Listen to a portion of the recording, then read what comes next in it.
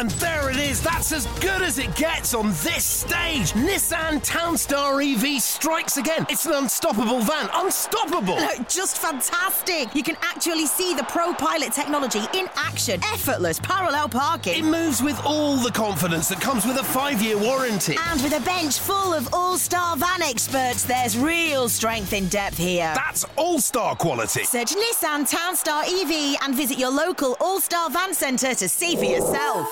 Terms and conditions apply. 5 years or 100,000 miles, whichever comes first. ProPilot is an advanced driver assist technology. Driver's responsibility to stay alert, drive safely and control vehicle at all times. The TalkSport Fan Network is proudly supported by McDelivery, bringing you the food you love. McDelivery brings a top-tier lineup of food right to your door. No matter the result, you'll always be winning with McDelivery. Order now on the McDonald's app and you'll get rewards points delivered too. So that ordering today means some tasty rewards for tomorrow. Only via app at participating restaurants. 18 plus. Rewards registration required. Points only on menu items. Delivery fee and terms apply. See mcdonalds.com. This podcast is proud to be part of the TalkSport Fan Network. TalkSport. Powered by fans. Ravel. Vicious. Brilliant. Mule with it. Wood's got round the back. And Richie Wood has done it again. The Magic Man has come up with another trick. Well, here's a chance to seal it. It's done. It's Georgie Kelly. Rotherham United's pathway back to the Championship is opening up. Hello everybody, welcome to New York Talk. It's going well, it's a good start. Mick late with the buttons as always. Timing off. Mick's already in international mode, he's already in the window for the international break. He's already letting his standards slip. Thank you everybody for joining us. New York Talk, this is the Rotherham United podcast. You can tell we're out from the league. We're a bit giddy, a bit jolly. It's fun. Mick, thank you for joining us. Hello, Michael. How are you doing? I'm fine, thank you. How are you? Wonderful. Yeah, I'm very good. Thank you. Danny, nice to see you. How are you doing? I'm very well, thank you. Nice to see you all again. Absolutely. So we've got to cover there's only one game to cover. We'll talk about the Middlesbrough 0-0 draw. Me and Mick went to see the Rotherham United women's team today, made their home league bow of the season. Words of that effect. We will talk about that as well. You may even get a very brief Mick ref rant on this one. I don't think it's too much. Ooh. Might get one.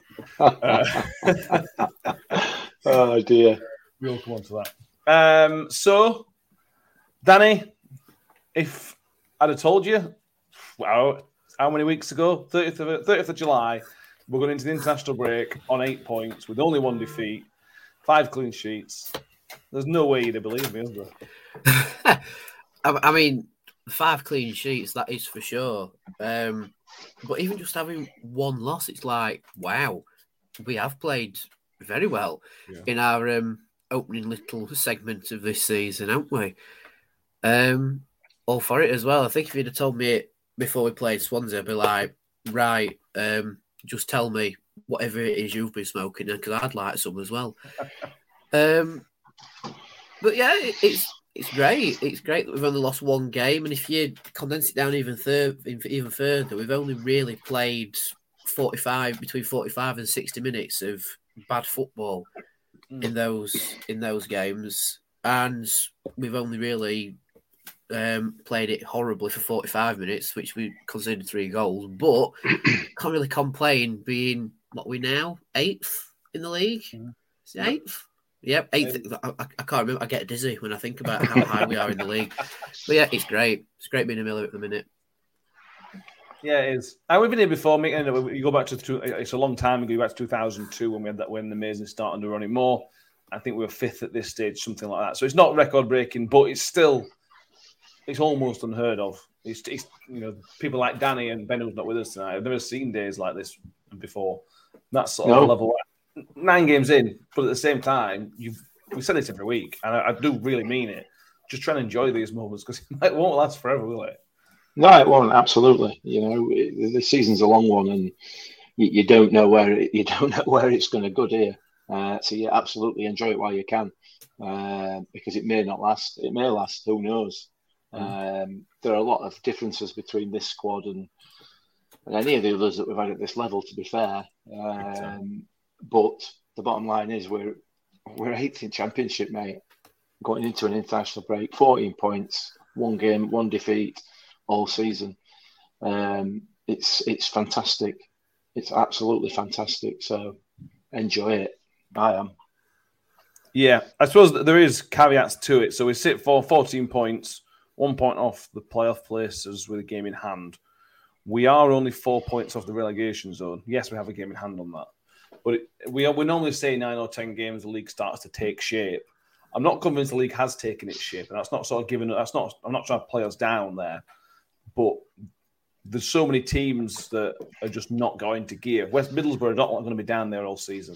I think West Brom are a 4th from bottom. They're not going to finish 4th from bottom. The league still hasn't taken shape, probably, for everybody. We'll see. We will see. We like getting giddy. We've got a few people with us. Gabby Gundy's with us, Bazza's with us, Phil Rawlinson, Michael Oates, Adam Coward, YouTube user Neil Liversidge. There's loads of other, Steve Gundy, Paul Brock. Thank you, everybody who is joining us. Jamie points out, evening all, 8th at the international break is madness. Yes, it is. Brian Vernon, professional job last night, boys. Not pretty, but we are 8th and we'll take that every day of the week. Labrabone played very well.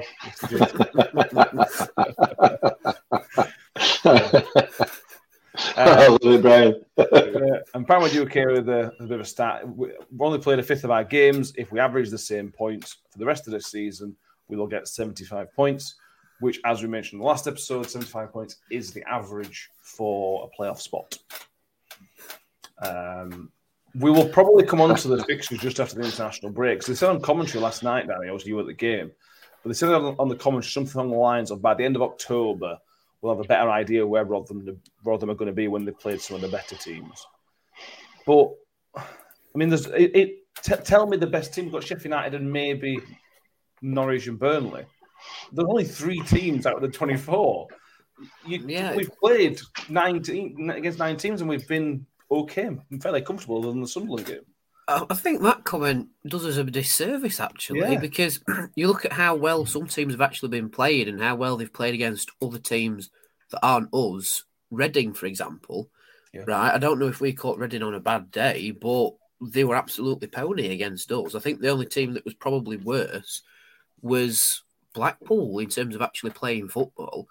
And yeah, I think it does a disservice. Like I know, like Burnley are up there as well. Norwich have now got into gear and are doing really well. Sheffield United, I think we all knew were going to do very well at this level. But again, teams like Reading, QPR, Preston, they have been doing very well so far and are maybe higher up than the stereotype says they should be. But again, we've played really well against them as well. You know, Preston may be the only exception because it was a bit shaky at times and we rode the luck. But it's not like we've just got lucky with results. You know, it's not like it's just been, you know, like a headed goal from a set piece every single time. We've won 1-0 every single time. We have really put teams to the sword, mainly Reading, Birmingham and Blackpool. And we've only lost once against a promotion rival, a fellow promotion winning side from last season that have spent a fair bit of money because they are able to do that, and they've vastly improved their squad, which I'm not really too fussed out because if you're capable to do it, you're going to do it, aren't you? And even then, we gave them a game for 45 minutes, and then, I don't know, Sunderland found an extra gear and we switched off, and then absolute calamity at the back. But again, we've not really got lucky with results. We've ground out some results like that we did against Middlesbrough. That was a definite grinding out of a result. And we've definitely shown that we're not to be messed with in this division. And even Chris Wilder has said, Rotherham aren't here by mistake. So he's actually gone against what Sky have said. But we all know that Sky do not like the little teams doing well. And unfortunately, we are the little team this season. We're like, we'll find out in October how they're actually doing and this, that and other. And it's like, don't be sure, lads. You know, I don't want to nail my colours to the mast just yet. But we will be one of the surprises, I think. Just to run you through the October fixture, we'll come on to the Middlesbrough game in detail. To be honest with you, there's not much to cover from the Middlesbrough game because nothing happened. But we'll cover it as much as we can. But just to break down the October fixtures, and I'll go through them all, and then you can tell me which one of those is not winnable. And the other teams will think this as well. the teams we're facing. Our October fixture, we have 8 fixtures, which is a lot of fixtures in one month anyway. We've got Wigan, Millwall, Blackburn, Huddersfield, Stoke, Hull, Coventry, and Cardiff. Now, tell me which one of those is not winnable. And like I said, those teams will think the exact same, Mick. There are, if in an ideal world we could win all 8, we're not going to, obviously. But we could win half of those games, and that wouldn't be a surprise based on how we've started. No, I wouldn't. Absolutely. I mean, this division is the same as it's always been. You've got two, maybe 3 teams who are ahead of everyone else. And with, I can't think of a better word, so I'm going to use it a term, but I'm going to use it anyway. Everybody else is an also ran. Everybody else is pretty much of a muchness, you know. So yeah, they're all winnable games. I accept fully that everybody else will be saying the same thing, you know. Yeah. But the reason why we're saying it and everybody else is saying it is because it's true. They are winnable games, you know. So we just have to, without wanting to revert to football manager cliches, it's one game at a time, isn't it? But it is, certainly from our point of view. It's about maintaining that level that we've set, which is very, very high in terms of when we've been here before. The performances, particularly defensively, with the exception of the Sunderland game, have been absolutely outstanding. You know, we've been rock solid. So, and the points total, the win-loss total, and the goals conceded total show you that. I think we've conceded the 3rd least goals in this division.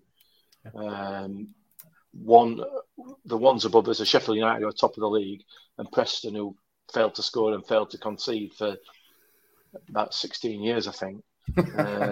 So with the exception of that, it's us next. I won't get too worried about Sky and all the media of any kind. The media and Sky are not in the business of fairness. They're in the business of making money and getting clicks. So they are going to fall down on the sides, the clubs with the biggest fan base, because it means they get more money, they get more clicks. That's how they're going to operate. So it's great for us. You know, we just fly under the radar and upset a few people. Happy days. It's great. Love it. Yeah, absolutely. John Rail points out, I think October's a big month where everybody has 8 games, so it's a test of squad, which for likes of us and Birmingham may well struggle. Yeah, everybody's going to be saying the same. Keep everybody fit, and we'll be good to go. The key to that, though, from our point of view, and we've said this on a number of podcasts now, we don't have a massive strength in depth. We don't, much as John's alluded to. There. Except in defence. However, in defence, we do. In defence at the moment, you know, we can swap out any 2 or 3 players for another 2 or 3 players of the same level, of the same quality. And that, I think, is going to be the vital part. That's the thing, really, from our point of view, particularly coming up with a run of games like this, that is going to stand us in better stead than a lot of other clubs. I might be wrong, but that's my view. Yeah, I get it. Cheryl Stone says very disrespectful. Sky mixed means towards us last night. Even Sol Bamba mentioned it on the Twitter space last night. Sol Bamba rolling out beating teams like that at home. I mean, hey, I love you. When Sky literally saying it, I don't know what you meant to do. I reckon. At New York Stadium, or at least at Roundwood, they should have a big jar, like one of them big Coke bottles. And every time someone sees a teams like Rotherham thing, they chuck £1 in it and see how much money they've got to end at month. And then if we win the final game of the month, that money's used to buy pizza for the team. You build that more than some pizzas, I'll tell you. Yeah. Build sending with Vegas again.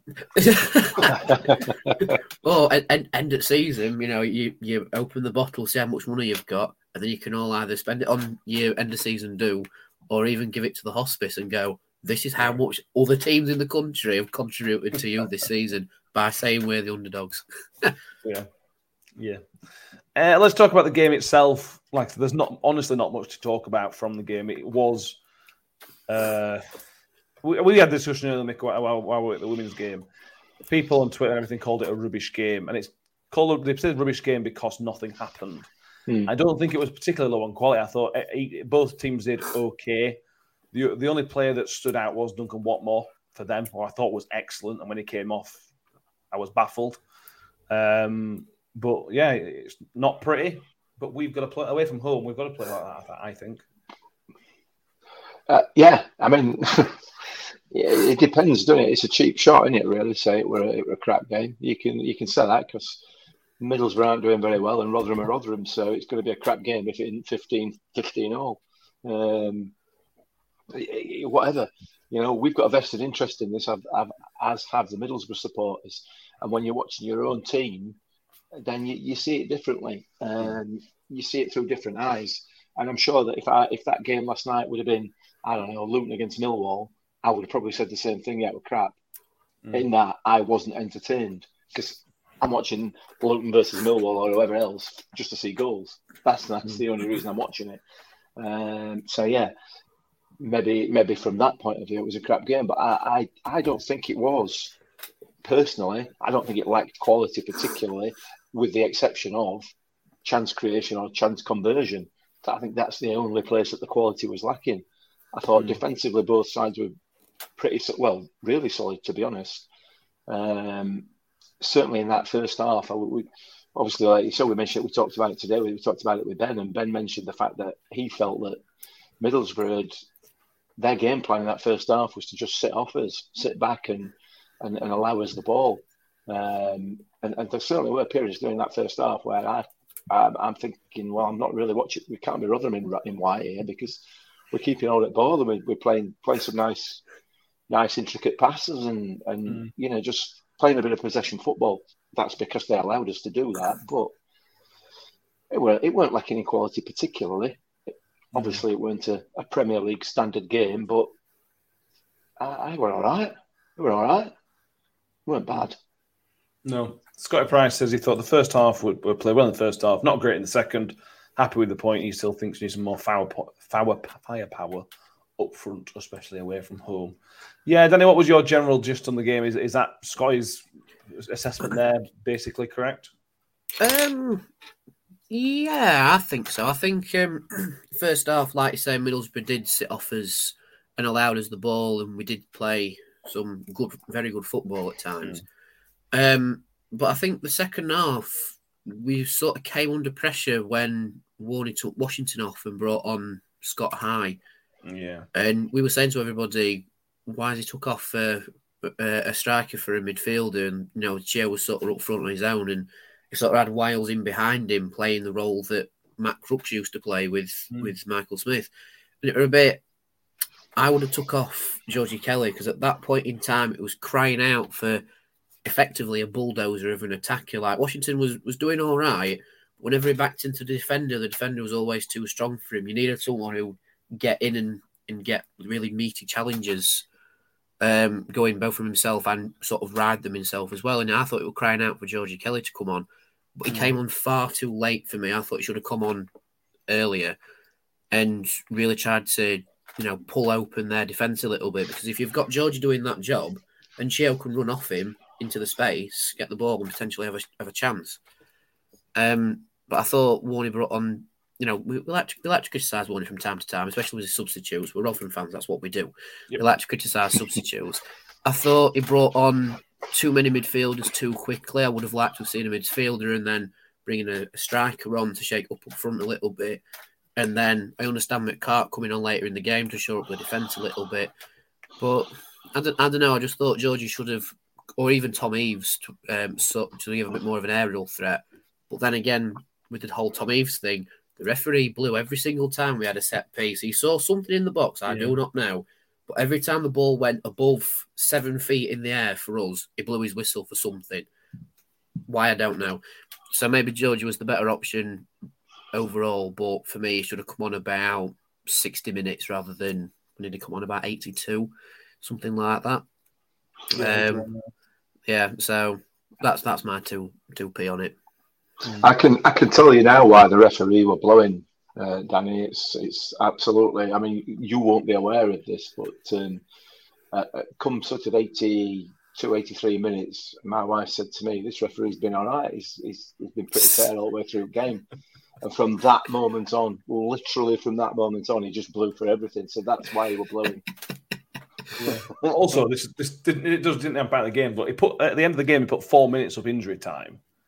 Now, Matt Crooks was down injured. Well, I've got a point about that. I mean, if you want to go on about referee ranting, I've got one for you there, but go on, carry on. I was going to say that Matt Crooks was down it went down before the 90, and then he got up on around 91 minutes. Bear in mind, the referee put 4 minutes on. The referee blew on 93 minutes and 52 seconds. Mm-hmm. So not only we lost a minute, at least a minute and a half, we lost of injury time. He just couldn't wait to get out of there, could he? So that's why I was so surprised he blew early.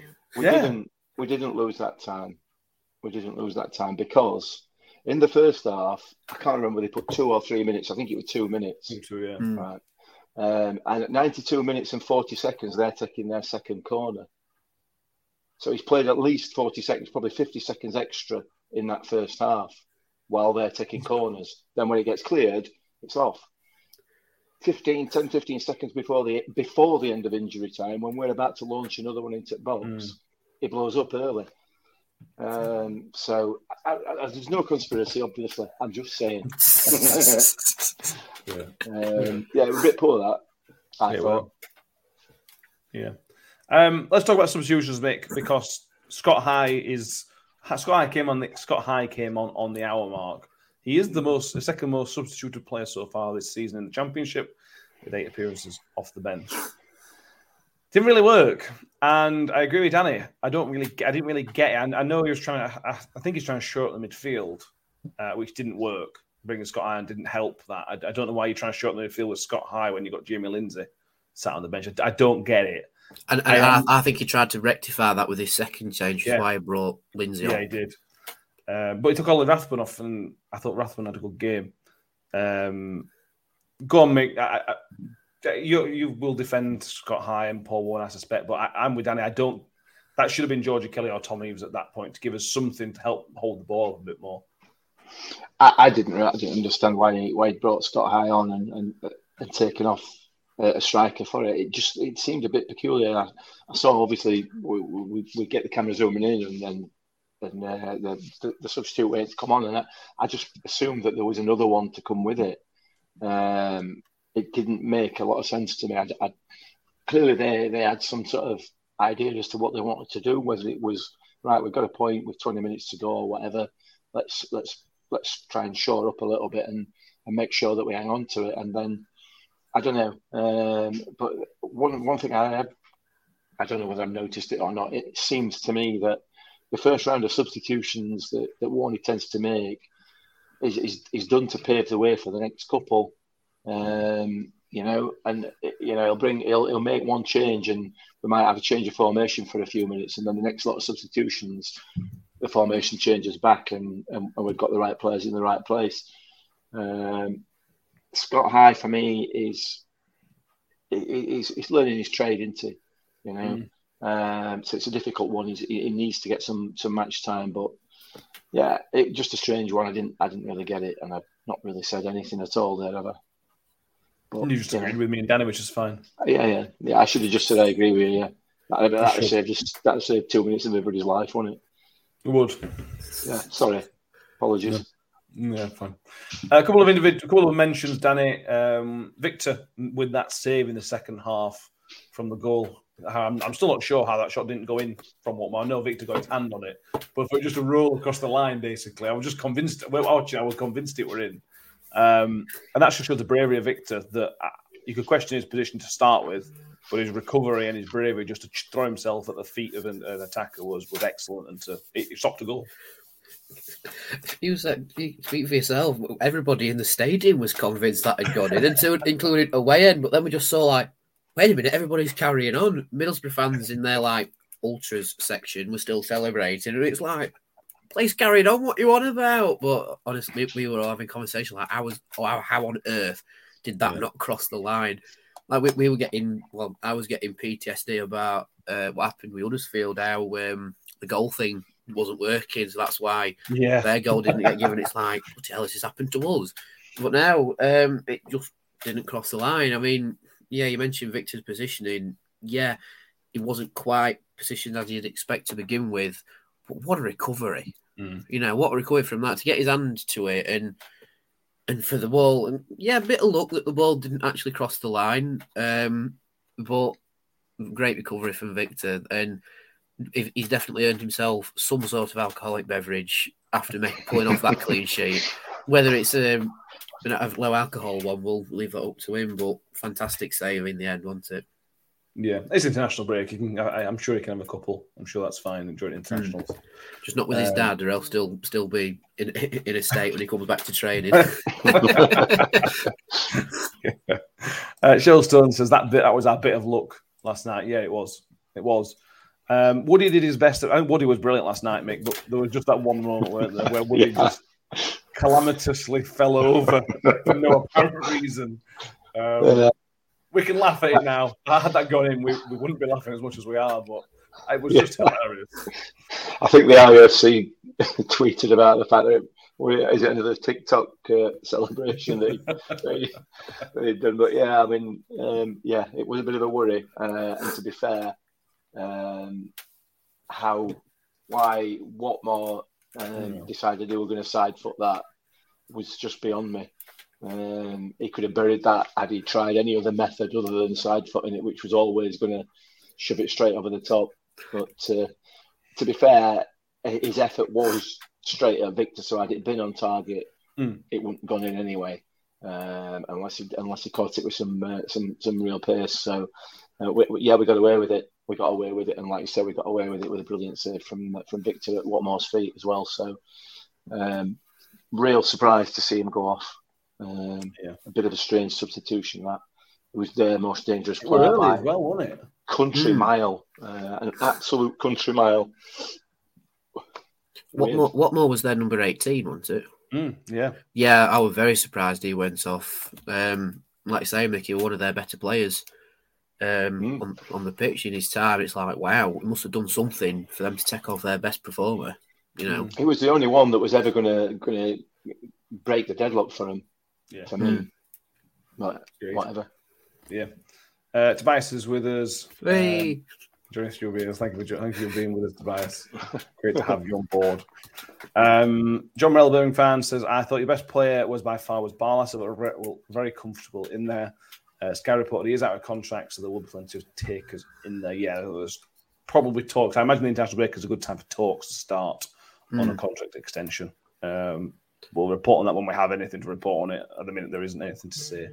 The other thing that has been said on it is that Barlas is keen for talks to start. So, I don't know. He must be keen to stay if he wants talks to get going sooner rather than later, which is a good sign.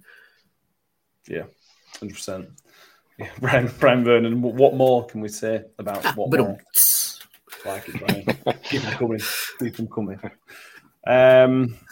I'll be completely honest, we've run out of things to talk about from the middle of the There's just nothing else.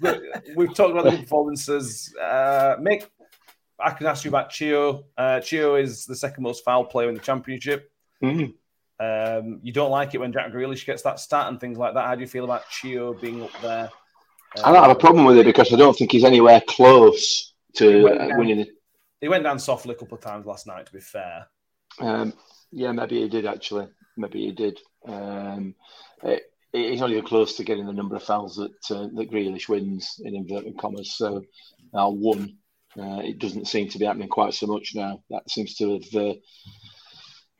been sort of fading out of the game a little bit. The only other point I would make, and I don't want to cause any upset to anybody, I would argue that we should have had a penalty last night. For me, the ref booked a couple of players for dragging back. One I can't remember who the first one was. It was the Borough captain, whatever his name was. And he dragged one of our midfielders back, arm around the waist kind of thing, and dragged him back. Rightly got booked. Cam Humphreys rightly got booked for doing the same in the second half for dragging one of their players down. And then in between that, Connor Washington ran into the box exactly the same foul, and it's not given, which was disappointing. It was disappointing for a couple of reasons. Whether the ref could see it or not, I don't know, but certainly the linesman could, because he was looking right along the line. There's only two players there, and it was a clear drag back. But it is what it is. I'm not going to moan about it. It's just the fact that I think we should have had one. You so rarely see those given. They are so rarely given. The frustrating thing is that they're given elsewhere on the pitch as a matter of course, and rightly so.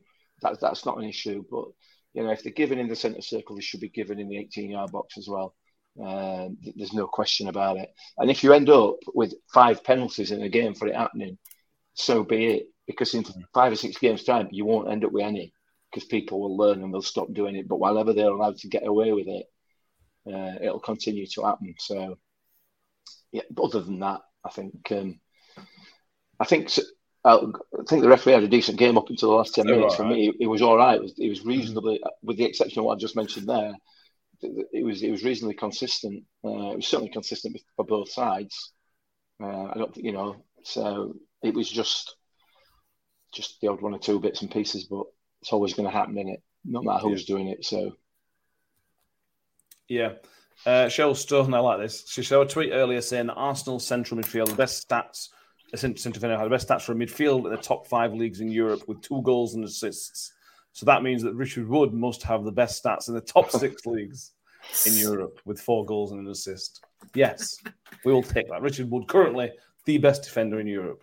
Yeah. Thank you very much.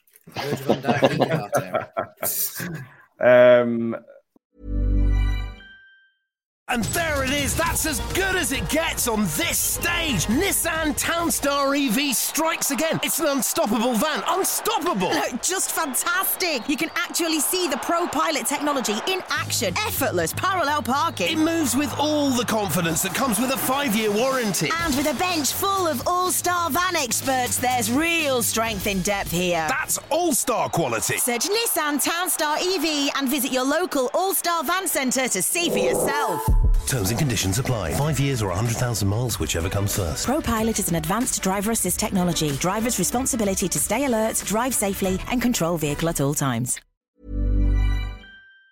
Picture the scene. All of your mates around, you've got your McNugget share boxes ready to go. Partner this with your team playing champagne football. Perfect. Order McDelivery now on the McDonald's app. There's nothing quite like a McDelivery. At participating restaurants, 18 plus, serving times, delivery fee and terms apply. See mcdonalds.com. Let's talk about Paul Warne. NSW says Tony Stewart must tie Paul Warne down.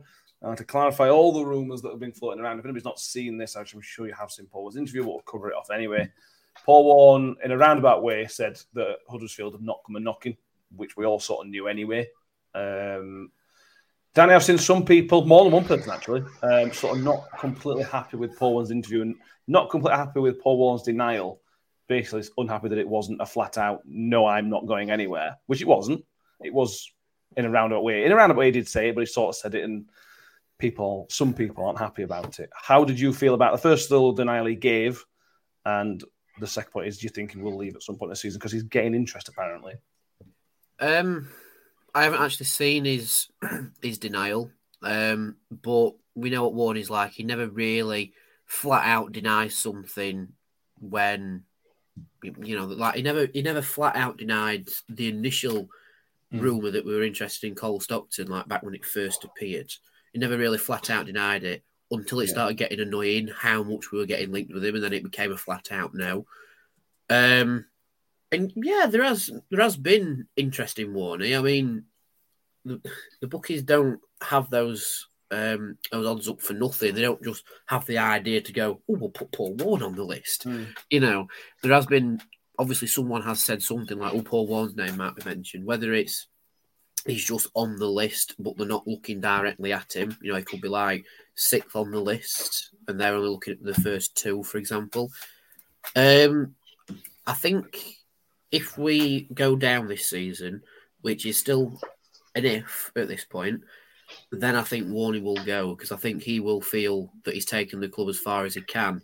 However, from what we are doing so far this season and the start that we've had, I think Warney's looking at it and going, you know what? I might have finally cracked this.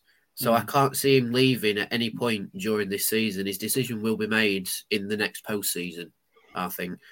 And yeah, I honestly can't see him leaving. Like, why would he go to Huddersfield? It's a step down, technically, because it's not his squad. He might not be backed as much as Tony backs him, because Huddersfield are very much we need the results now sort of team, rather than we want the results next season. And when after you've built your squad, they want someone to come in and do it now and improve this season. Whereas with Warney, it's just like he's slowly crafting Rotherham into like his team, if you like. And it has taken him this long to do that. And I personally think he's just about to crack it. All we need is a good string of results, that first win away from home, and I think he will have cracked it. And that's what modern football is sort of missing, if you like. Like, the best managers always get the praise when they've been in the job for a while. They've sort of crafted it and moulded it into their own baby, if you like. And you have managers who come in, do it very quickly, then it starts to get a bit rough, and then they've gone. You know, like with Chris Wilder at Sheffield United, he came in, did really well with it, got into the Premier League, and as soon as it started going badly, he'd gone. Right? But I don't think Warney's like that. Like John Morrell says, Warney is a smart bloke. He was very careful not to answer the question and avoid it completely. And then he says, it maybe a little bit of a worrying interview. But personally, the sort of character that Warney is, he wouldn't deny it outright. He'd just say, no, there's no interest at the minute. Yeah, I think that's more it, Mick. I think Danny's right. Bowen is is a bit of a pessimist where he doesn't sort of rule anything out ever. Like the Cole Stocks is a really good example. He never wants to rule it out, because if next week there becomes interest and something changes, if he come out and said, no, I don't want Huddersfield job, and then 3 weeks later we sack him and Huddersfield come in for him, well, he's gone out on record and said he's not going to go to Huddersfield. And that doesn't play very well for the Huddersfield fans. That's obviously an extreme example. I suspect that's part of it. What's the point in denying it, saying I'm never going to leave, never going to go there, when worlds change? I don't think Paul Warren's going to go anywhere. I have no reason to think he will go anywhere. What were your general thoughts on it? My view is that I don't think Paul Warren will go anywhere else. I think the stress of the job is almost too much for him. And I think he's got himself to blame for that to a degree, because of the commitment and the emotional commitment he puts into the job. And having got sort of listened to the Moment of Truth podcasts and listening to how much he puts into these games, how difficult it is for him, I'd be really surprised if he went anywhere else. That'd be the first thing. I mean, from a Huddersfield point of view, they've just sacked the manager after 9 games. I mean, does that really bode well for anybody going in there that's going to be new to that club? It doesn't bode well for me as an outsider. I wouldn't be looking and thinking, well, that's a decent career move. It's not. It's that club at the moment is ripe for a destroying exit, isn't it? You know, go and get your money and sod off. That's what Huddersfield would appear to be at the moment, and possibly likewise with Cardiff. It depends whether they're going to again commit to giving a manager some time. Very few clubs are willing to do that. We've been lucky in that respect that we've had, you know, Warney's had a long period of time to build a team, build a culture throughout the club, literally throughout the club, and that's what it takes for a person of Warney's calibre to be able to be successful, in my view. He's not a Neil Warnock. He's not going to come in and bring you immediate success like Warnock does. He's a completely different kind of bloke. And he's got a completely different ethos. So I think all the worry is the fact that the odds have been coming in the bookies and everything else. But you know, you look at this market, it's not even up on Betfair where the serious punters get their odds from. It's not even a market on there, so the amount of money within it will be tiny. So if somebody puts 50p each way on Paul Warne getting that job, it's going to bring odds in, you know. So I'd be amazed. I'd be hugely disappointed in him as well for taking on a job like that, because it's never ever going to be anything other than, well, it's not about anything. He's not going to get much money out of it because they ain't got any, and they're not going to give him the time. So it seems like a non-starter for me, that one. Yeah, I agree. Power UK is Paul Warne's Red Army. Yes, Paul Rockton, unless Norwich come a knocking, which is possible, but that's maybe another conversation we had for another day. Basil points out Huddersfield didn't work out for Danny Cowley. Danny Cowley was very successful at Lincoln. Took the jump to Huddersfield, and it didn't work out because partially they didn't give him time. Exactly, yeah. Look, he's still here. The odds have gone out on Huddersfield 1. He will start the day at 10-1 for the Cardiff job. He's now gone out much further than 10-1. So there's no speculation linking him to either job as things stand. There are going to be plenty more sackings between now and May. I don't think Paul will be one of them, but there are going to be plenty more. So there will be more links. And the more successful we are, the more links he's going to get. And that's a compliment to the job he's doing, that people are thinking, oh, well, what can this guy do what he's doing here? I hope it doesn't go. I think the only two jobs that will really, really sell it for Paul Warne to leave Rotherham is Norwich and England, and that's it. Unless Norwich come in and say, right, we want you as our figurehead boyhood club supporting Norwich City manager, that is the only thing that will let him move somewhere else. Because let's face it, his entire setup is in, technically Tickle, but it's in Rotherham. And I really, really can't see him uprooting everything and moving either to Huddersfield, which is a fair drive away from his family, or even down to Cardiff, which is even further. You know, I know Richie Barker is based in Brighton, but he's made it work. Would Warney uproot his family or even his home life to go somewhere else when everything's here? I mean, his lad's just signed in with his first professional deal with Rotherham, so that's his thing for the future. You know, so I really, really can't see him going anywhere else, at least for this season, with how we are doing at the minute. Yeah, I can see him leaving at the end of the season. Either way, I can see it, but we'll see how that happens. John Morrell. For the time being, keep your money in your bank accounts. Do not put any bets on. Don't be silly. Because by betting on it, you make it worse, because then the odds go better. Yeah, unless you want to start a rumour, then bet. Bet at 10 mil. Yeah. John Morrell, Baggies fan, I know would like Paul to replace Bruce at West Brom. That could work. Grace Medley disagrees with us. He thinks that Warney is too emotionally tied to Rotherham, and if Huddersfield came a knocking, he will go because Grace Medley doesn't think that Paul Warne could take another relegation with the Millers. I thought he'd be taking another relegation with Huddersfield instead. But he's not right now. He's not emotionally attached to him. It's still another relegation on his CV, isn't it? But the question is, does he care about his CV? I don't think he does, but he cares about the work that he does. And if he went to another club, he would emotionally invest himself into that club because he would feel that it's his job, you know, and which obviously it is. You know, it's his responsibility, and he takes that. That's how he seems to work. So, listen, don't know. None of us know, do we? No. Jamie asks if Warne was ever to leave, what happens with the coaching staff? Would they all go with him? Ooh, that's an interesting one.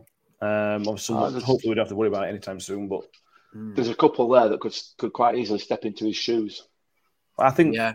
I think this is just speculation. I think Richie Barker would go potentially to get a job further down south, because if he's not at Rotherham United, what's he doing? You know, I don't think it works for being up here. I think Hamshaw's no reason to leave. I don't think Warrington's any reason to leave. I could see Hamshaw making the step up, to be honest. Yes, I agree. I think Richie. I don't even think Richie would follow Warning to a new job. I reckon he'd go down south and pick up either an academy or under-23s coaching role if he wanted to. Back with Carl Robinson. He worked with Carl Robinson for years, didn't he? So that's always an option. Anyway, that's another one. And I think Hammy, because he has put on record that his greatest regret is not playing for the Millers, so he's not he'd naturally try and step up and be Rotherham manager, I reckon. But anyway, getting rid of Souls. Can I just refer you back to the very beginning of this podcast where we talked about being 8th in Championship, 14 points, 1 game unbeaten all season. And here we are, 42 minutes later, talking about whether the manager's going to leave. Exactly. What sort of game is this? We're just talking about the other talking points. Just talking about the growth in it. It's not criticism. I'm just pointing out the kind of irony in this. You know, You've got West Brom down there struggling with Steve Bruce. You've got Cardiff who've sacked the manager because they're struggling. You've got Huddersfield who've sacked the manager because they're struggling. We're not struggling at the moment. And all the signs, if you're a third party not emotionally connected to this club, all the signs suggest that we're not going to be struggling like some of these others are. Why would we be just wanting to discuss whether or not our manager's going to go or not? Yeah, he may not. But from our point of view, I don't think it's anything we need to worry about for the time being. It's because, Mick, he's had one interview that people have looked far too much into after odds have appeared on a betting app saying, "Ooh, he's second favourite for Huddersfield." And I get that. I get all that. And you know, Warney's never been one for doing his media stuff anyway. He hates doing it. We know that. We know he can't stand doing it. And if I got anything from that interview, the only thing I got was, for God's sake, will you stop talking and let me go? That was my... I want to go home. He's already let all team go, and he's still here having to talk to people.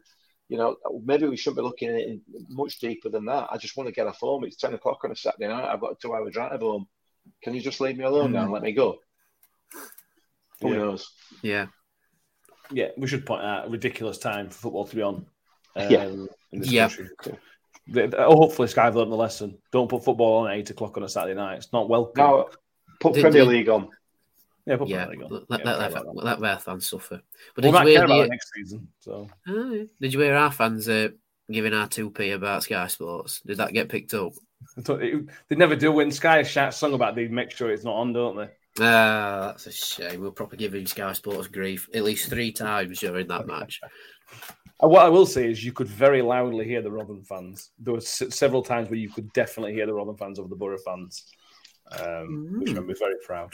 Very, very proud. I'm going to have to watch it back, see if I can hear myself, because I got 1 or 2 chants going. NSW says, well said, Mick. Some sinister people are trying to manufacture a move for Paul Warne, possibly. Millie Click says, I can't help but think the kickoff being so late helped make such a good atmosphere. Yes, I wonder what liquid made that happen. Just on a couple of fixtures where I want to point out this out. We talked this week about Middlesbrough playing on Tuesday, Rotherham playing on Wednesday. Second time it's happened so far this season. The next time we play on a Wednesday, we play Blackburn on the following Saturday. Blackburn play on the Tuesday. So all 3 of our games so far when we've played on a Wednesday, our opposition have played on a Tuesday. When we have played following a Tuesday, the team we played on the Saturday played on Tuesday, correct? Yes. Which Paul Warne did refer. We've been picked up on this before by people in the comments, sort of saying that that's nonsense. Paul Warne's picked up on it himself. If Paul Warne's saying that he doesn't like it, then that's good enough for me to say that it shouldn't be happening. That is more than good enough. It shouldn't be happening. It should be getting, when it's such a short time, you should be getting the same rest. If it's 7 or 8 days, it doesn't make a difference.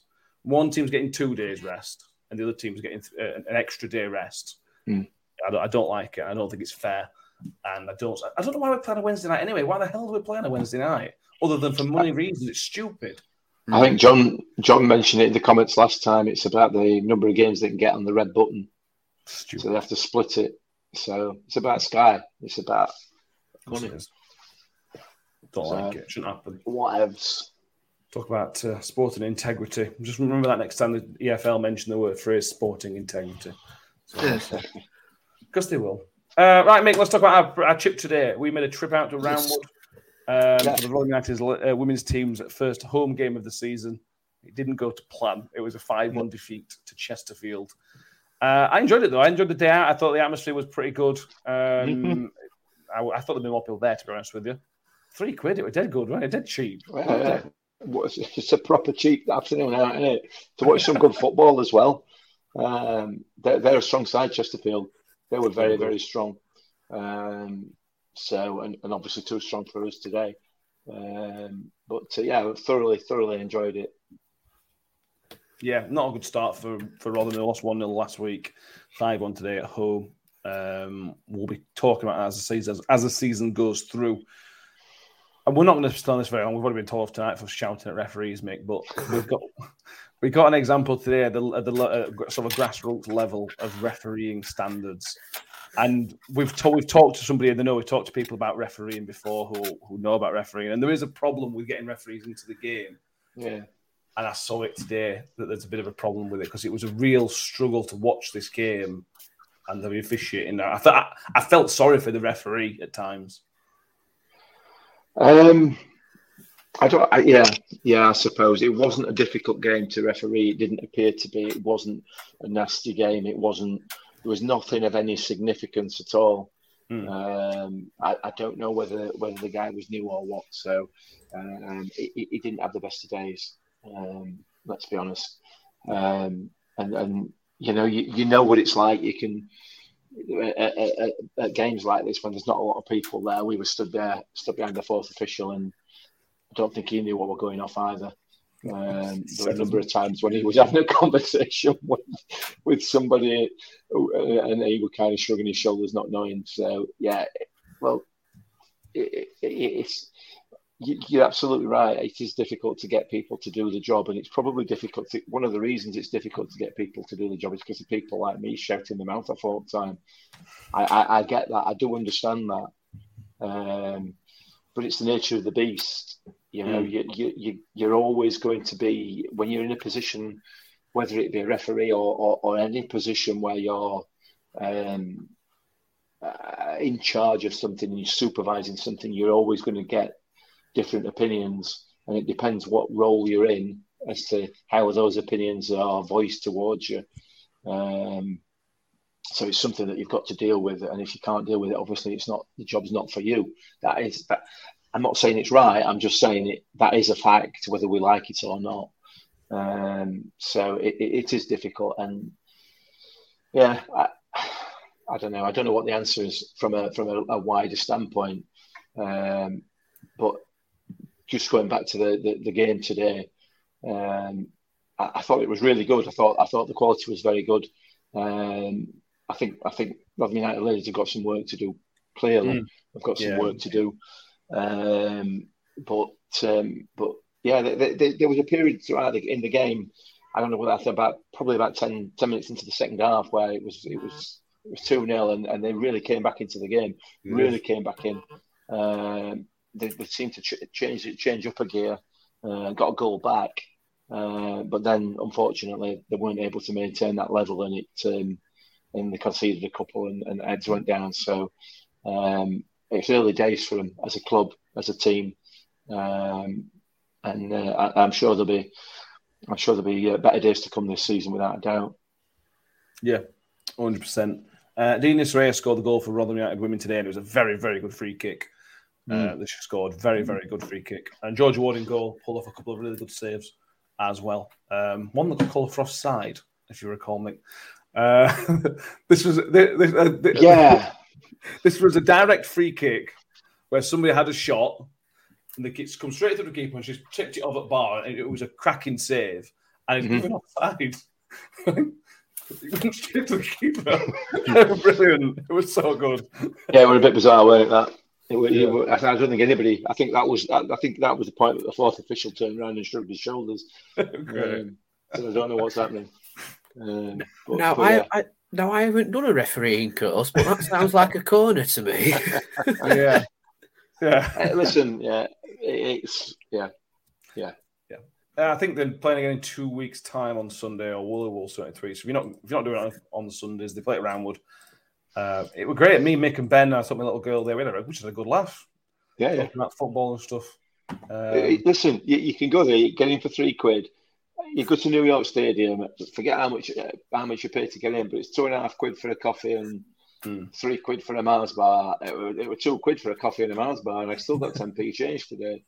So I've got to be happy with that, mate. It's worth it. It's worth a trip down there, definitely. And if you get a bit frustrated at the referee and you're of the golfing persuasion, you can chuck 20 quid in and go for a round of golf to chill out as well. Don't get frustrated at referee because everybody can hear you, including referee. That was the thing. There was a really thing. There were a few people that sat down in their sort of shed bit at Roundwood, and they were shouting at referee. And the problem is, because there was like 100 people there, it was really, really noticeable that somebody was shouting at the referee.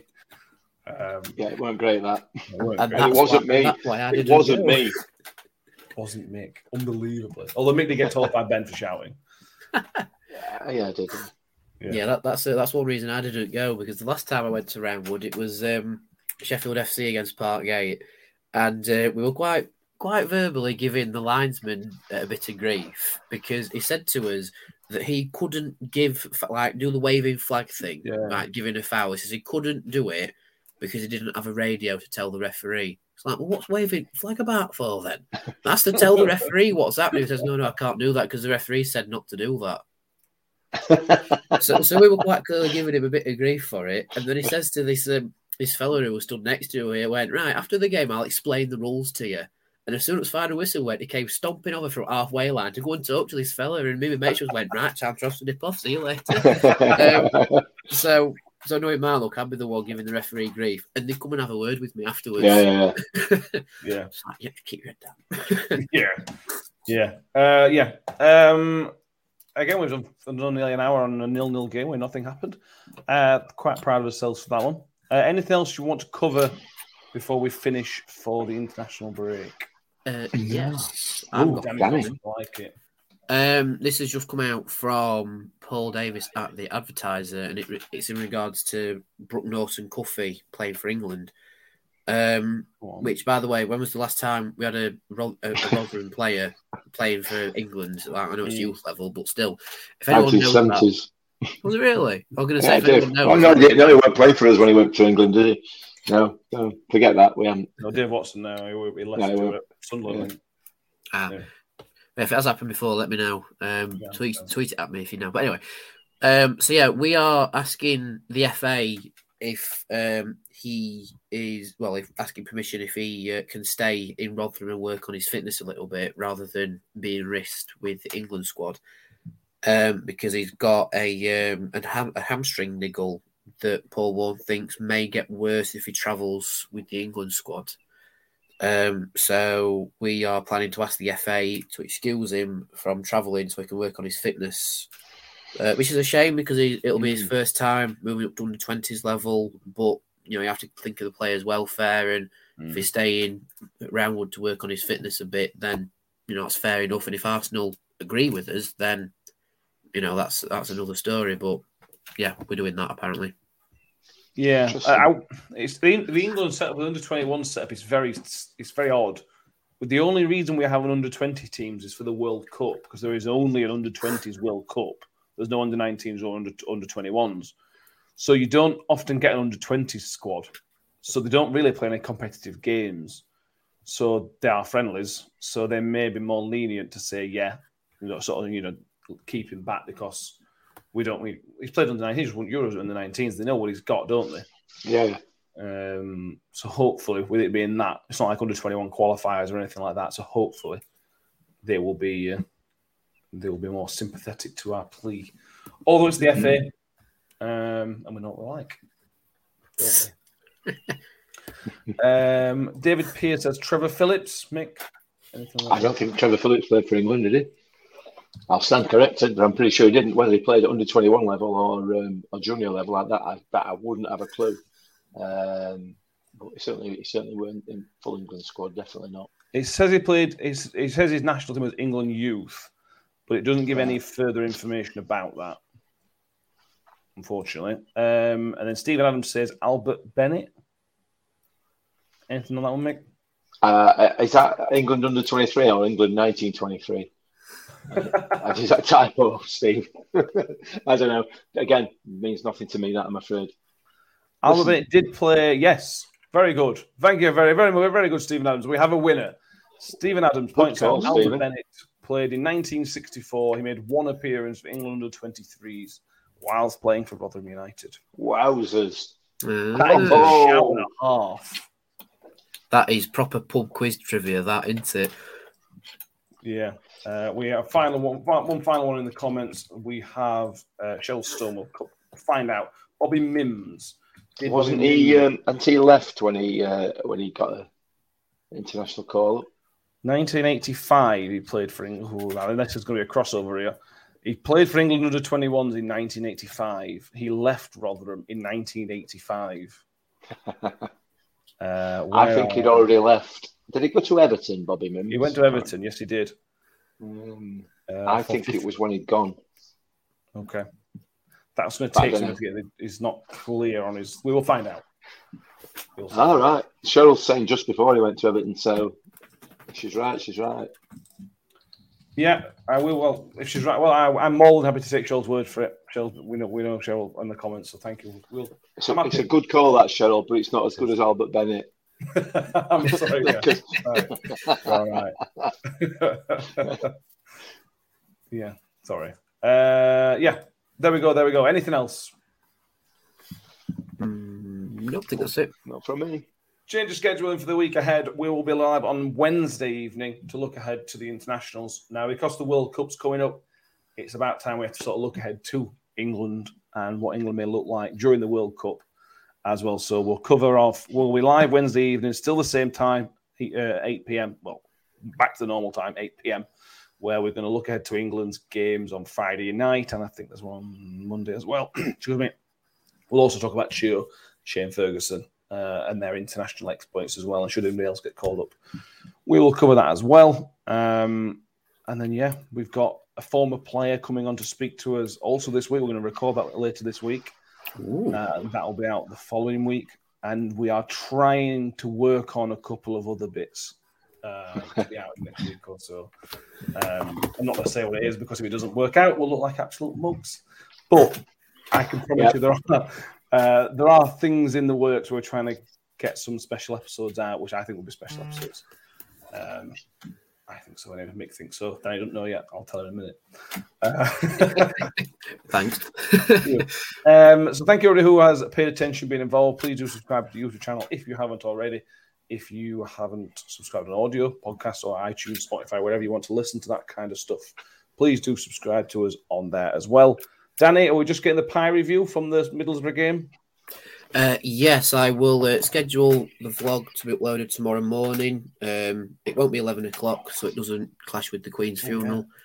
So I'll schedule it earlier in the morning. But the pie review will be up probably later tonight, I think, when I've had a look through the footage and seen how my camerawoman's filming's been. Brilliant. Thank you, Mick. Thank you, Danny. Always a pleasure. Winter International break, 8th place. Go and enjoy it. Rub it in the face of any friends you can find who care about football. And, let's get our international groove on. Thank you, everybody. See you next time. Bye. Cheers. Ravel. Vicious. That's brilliant. Mule with it. Wood's got round the back. And Richie Wood has done it again. The magic man has come up with another trick. Well, here's a chance to seal it. It's done. It's Georgie Kelly. Rotherham United's pathway back to the championship is opening up. Away days are great, but there's nothing quite like playing at home. The same goes for McDonald's. Maximise your home ground advantage with McDelivery. Order now on the McDonald's app. At participating restaurants, 18 plus serving times, delivery fee and terms apply. See mcdonalds.com. And there it is. That's as good as it gets on this stage. Nissan Townstar EV strikes again. It's an unstoppable van. Unstoppable. Just fantastic. You can actually see the ProPilot technology in action. Effortless parallel parking. It moves with all the confidence that comes with a 5-year warranty. And with a bench full of all-star van experts, there's real strength in depth here. That's all-star quality. Search Nissan Townstar EV and visit your local all-star van centre to see for yourself. Terms and conditions apply. 5 years or 100,000 miles, whichever comes first. ProPilot is an advanced driver assist technology. Driver's responsibility to stay alert, drive safely, and control vehicle at all times.